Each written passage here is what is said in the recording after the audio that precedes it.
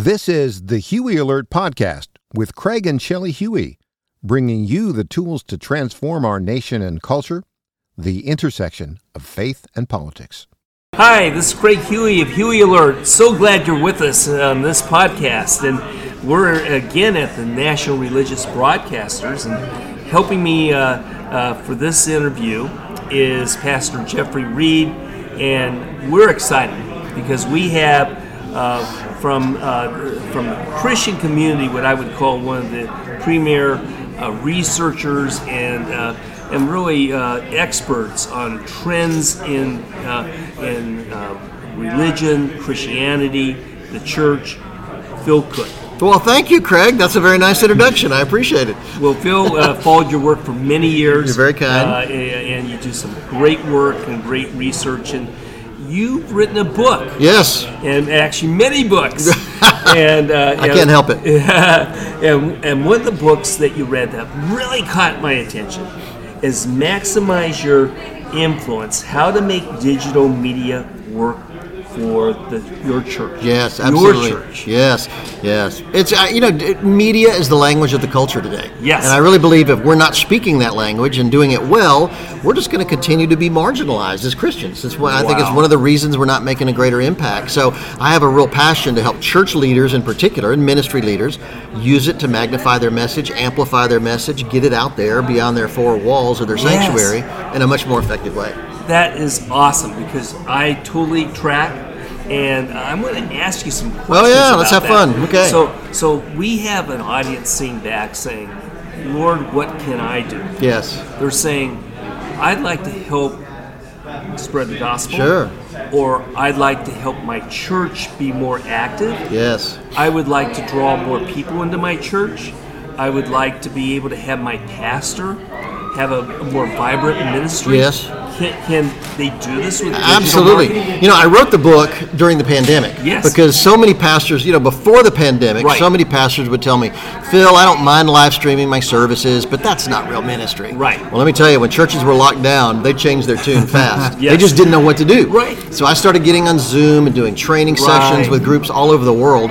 And I wrote the book out of that so they would have a manual for everything they needed to know about websites, social media, video, even how to preach and teach to a digital generation. Yes. And it's all in there. So it's a great book for a pastor, executive pastor, to have on their desk. This is Jeffrey speaking. Let me ask you this. Yes. So why did it take COVID to wake pastors up to that possibility? It's a great question. And how can you...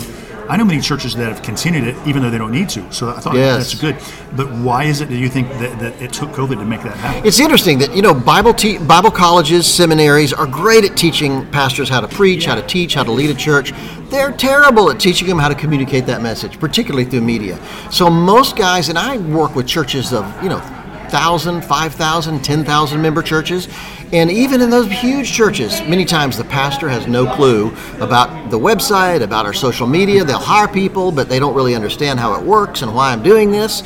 And so it's interesting how few people really get it, how few leaders in the church get it. And so I'm on a crusade to get the word out. Wow, that's amazing. So let's talk about the Sure. church. Okay. Let's say the church has been around for a while. Okay. The pastor is kind of used to doing what he's doing. Probably is on YouTube with his Sunday morning service or something like that. What else can the church do? Well, it's interesting. I started the website. The website is really the basis, the hub for everything you do. And here's the thing that pastors don't get. Your website is not for your church members. They know who awesome. They know where the church is located. They know who the pastor is. They know what time services start. If I'm checking out a church, what's the first thing I go to? Absolutely. Church members will never visit your website, but I can guarantee you that 99.9% of new visitors will check you out online before they come. So here's the deal. If that's the thing that tips them over to decide to visit your church, man, it ought to be the best thing you do. Thank you. Your website should be, the question I would ask is, what can you put on your church website that would be so compelling to make me as a visitor want to come and show up on Sunday? Wow. That's what I would focus on with a website, and that's the place to start. That is awesome. So foundational is the website. Yep. Then we start looking at social media. Yes. And the thing is, it's not just about the church social media, it's about your personal social media. Right. And most pastors, most churches I work with, the pastor's social media following is much bigger than the church's.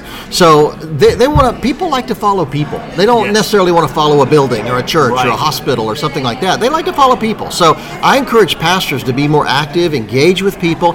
It's a powerful tool for connecting with your church members from Sunday to Sunday. Yes. And, during the pandemic, I was out there telling pastors, go live on Instagram, go live on Facebook. Right. Just a short conversation with people.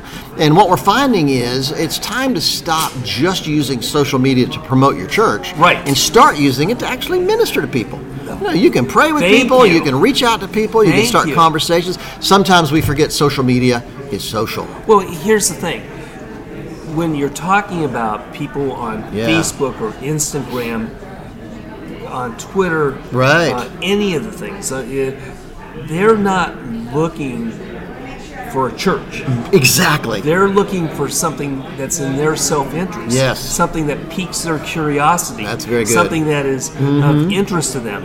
If they're lonely, if they're distressed, that's their number one thing. If they have kids and they're worried about the kids, that's their number one thing. And the pastor's got answers on that. So true. That's so true. Dealing with practical, everyday aspects of life, what the Bible says about it, it's amazing the conversations you can start. And I've seen pastors. Here's the other thing, Craig.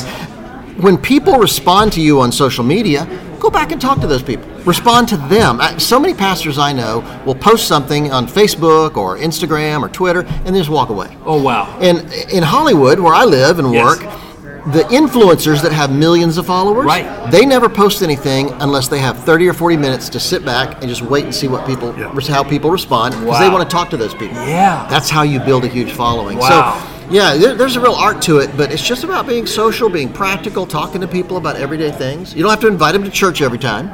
In fact, I'll tell you this sounds kind of cheesy, but I had a pastor call me the other day. He said, Phil, I know you've harped on me about responding to people who respond to my posts. He said, I've never done it, but the other day, a lady responded to a thing I did on Facebook. I said something from the Bible on Facebook. A lady asked me a question about it. I really felt led, maybe I should respond, so I did. He said, to my shock, she showed up in church on Sunday. And he said, to my shock, at the end of the service, she came forward and accepted Christ. He said, but to my shock, on Monday, I got a report that she'd been killed in an auto accident. Oh, my God. And he said, I don't want to over-spiritualize it or make it sound cheesy or corny, but what if I'd never reached out to that lady? So we don't, we can't reach out to everybody all day long. We have things we have to do. But the truth is, try to engage people. You just never know where it could lead. That's so powerful. Jeffrey, from a pastor's perspective and looking at what he just said about engaging and being on different social media, what would a pastor say, because they're not used to doing that? Well, you're exactly right. They're not trained for that. Most of them don't have I know some pastors with a marketing background, and they have great websites. They may not preach very well, but they have great looking websites. And I think the pushback from pastors comes from, sometimes it's a good place. Like they might believe in personal discipleship, sitting down with someone. And so they may not understand how you can still influence people digitally. But you said it. They have to be ready to do that. If you post something, you would just appear distant. There's another facet of that. Pastors are afraid of looking worldly. Which is a good interesting apprehension to have, but they have taken it so far that they really don't want to be a part of anything that reflects or resembles the world, because we're called to be in the world, not of it. So they're afraid this will look like I'm of the world, which honestly a lot of pastors are of the world and have huge followings, and they don't present the gospel. They're very shallow. We call it a mile wide and an inch deep. True. And their churches are like that too, to some extent. So how can you convince a pastor? It could be a small country church pastor. This might be a really valuable tool for you. How do you get that pastor over the edge? Like, you really should try something. Just try a little bit at a time. Where would you have them start? And what would you have them do as far as making their church look? Well said. Number one, understand that different social media platforms reach different audiences, different kinds of people. Twitter is largely leaders, political stuff goes on there, a lot of sports. Instagram is more visual. People really love it. Facebook is family and friends. Yes, right. I'll say something on Twitter or Instagram, it goes great. I'll say the same thing on Facebook and it drops like a brick. Right. So I know I have to fashion what I'm doing to the audience I want to reach. So that's an important aspect of it. But the truth is, pastors, dip your toe in the water. You're exactly right. Just give it a shot. Try it out. The Apostle Paul used the technology of his day, which is Roman roads, to build the foundation of the early church. Exactly. And this obscure monk in the 1500s that nobody had ever heard of, named Martin Luther, latched onto the printing press and became the most popular author in the known world at the time. Yeah. So for us... Do you remember the pushback? Oh, well, you don't remember, of course. But I've read about the pushback from like the printing press being the devil's instrument. Yes. So we have those pop up every couple centuries. Like, you can't use that. It's not of God. Yes. I remember at the turn of the last century, the American Bible Society in New York owned 7 state-of-the-art steam-driven printing presses, more than any secular company in New York.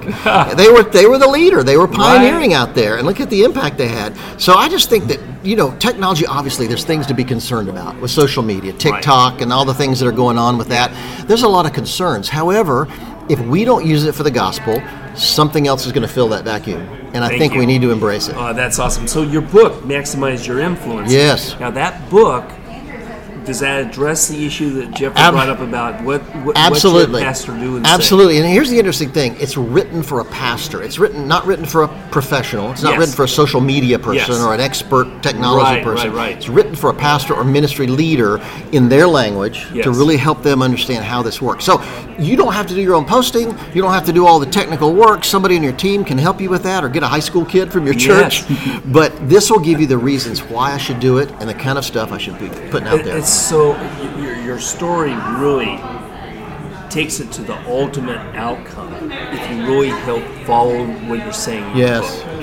True. Salvation. Yes. And so do you get into actual marketing, buying ads, or anything like that in your book? I don't go too deep into that. That's kind of a different level. That's a different level. But I'll tell you, the impact is just overwhelming. I know a pastor before the pandemic. Yes. We worked with a lot of churches on their live streaming. We've been doing it for decades. Right. And I have 3 or 4 churches that we've worked with that are literally making a third of their financial income just from their live stream audience. And that was before the pandemic. You need to back up on this. Okay. You got the ears of the church leadership. Everybody who goes to a church better listen up. And the pastor, listen to this. So how are you able to generate contributions, donations? Great question. Online. Here's the key. Treat the online audience just the same as you treat your live audience. Okay. Pastors, it's not about hanging up a camera off the balcony rail. Right. It's about getting a camera down there where I can see you and I can get in a close-up. Right. I have pastors, I've trained some pastors that during the praise and worship portion of the service, they'll walk off to the side of the stage and look at a camera right in the eye and say, hey, I'm Pastor Phil. I'm going to be preaching today on forgiveness. I'm so glad you came and joined us. I'm thrilled you're here. Just make them feel like they're a legitimate part of the congregation. And guess what? When they feel like they're a part of the congregation, they feel like they should support it. Wow. And so it's not that difficult, but too many pastors treat their live stream audience as a second-class crowd. Yeah. And they don't understand that can be a very powerful, effective audience out there and supportive, because people love you for whatever reason. They just aren't in the building. Yeah. On that, I was on staff at a mega church in Texas. We were, probably 7,500 on Sundays, and I remember I was the one that integrated in the video system. And they just basically had church, and all of a sudden we have iMac, we have 6-7 cameras. Wow. We had to train our pastors to look at the cameras. Yes. Because they basically we get tweets, or not tweets, but phone calls and emails. We feel like we're being ignored or we're not in the room when I can't be there. It's not as enjoyable. Mm-hmm. So we actually trained them to look at the camera more That's than great. they look at the audience. Because when you're in the audience, you can't tell. The pastor might look at you occasionally. He's probably not. He's scanning the room. But we train them to look at the camera most of the time, and it immediately changed. The complaints almost went away, and people were much more receptive because they felt like they were there, much more engaged, even though they weren't. Very good. Good for you. So, I'm going to encourage everyone to get Phil's book, Maximize Your Influence: How to Make Digital Media Work for Your Church. Phil, how can I get that book? You can get it on Amazon. You can get it on my website at philcook.com. Yes. By the way, I'm Cook with an E, so it's PHILCOOKE.com. Right. But any online bookstore, you can get it. It's easy to find, and I'd encourage people to go check it out. That is You're very kind. Awesome. Thank you. And so I'm encouraging everyone to get it. And as listeners know, I have my book, Integrated Multi-Channel Marketing, from the paid advertising side. Phil is from the mobilization. There you go. Good. And we're a team. It's an absolute must. That's awesome. Everyone, get that book. And Jeffrey, I think that unless you have one last question, we should thank Phil. Yeah. Well, can I pray for you? Please, because every single person that is leading in any way is a target, a bigger target than if you were just a believer at large. And there should be no believers at large. Every believer should be engaged, but you've taken an extra special step. So can we pray for you? All right. God, we thank you so much for Phil's ministry, and I pray that his impact would be great, but even more than that, pray for his own heart, his own walk, that they would be protected, because that can jeopardize everything else. I pray for his strength in walking with you, that he would keep his eyes on you, that he would continue to be able to help pastors keep their eyes on you and focused on what it is, and his ability to convince pastors that there are other ways to reach people for the gospel, and to look at the things of their church through the non-believers' eyes. They might have a greater impact on them and an understanding of how to reach them. Thank you for your message that you've given us, and I pray that we would all be diligent in delivering it as clearly as possible to the people we serve. It's in your name that we pray. Amen. Amen. Thank you, Phil. Thank you, Jeffrey. And everyone, thanks for listening in. Be with us next week, and we'll be glad to have another great guest like we have here with Phil. All right, God bless you all. Bye. Thanks for joining us this week. We are listener-supported, so please consider partnering with us by donating at craighuey.com or by signing up for our free newsletter. We look forward to being with you next week. And don't forget to share this podcast with others.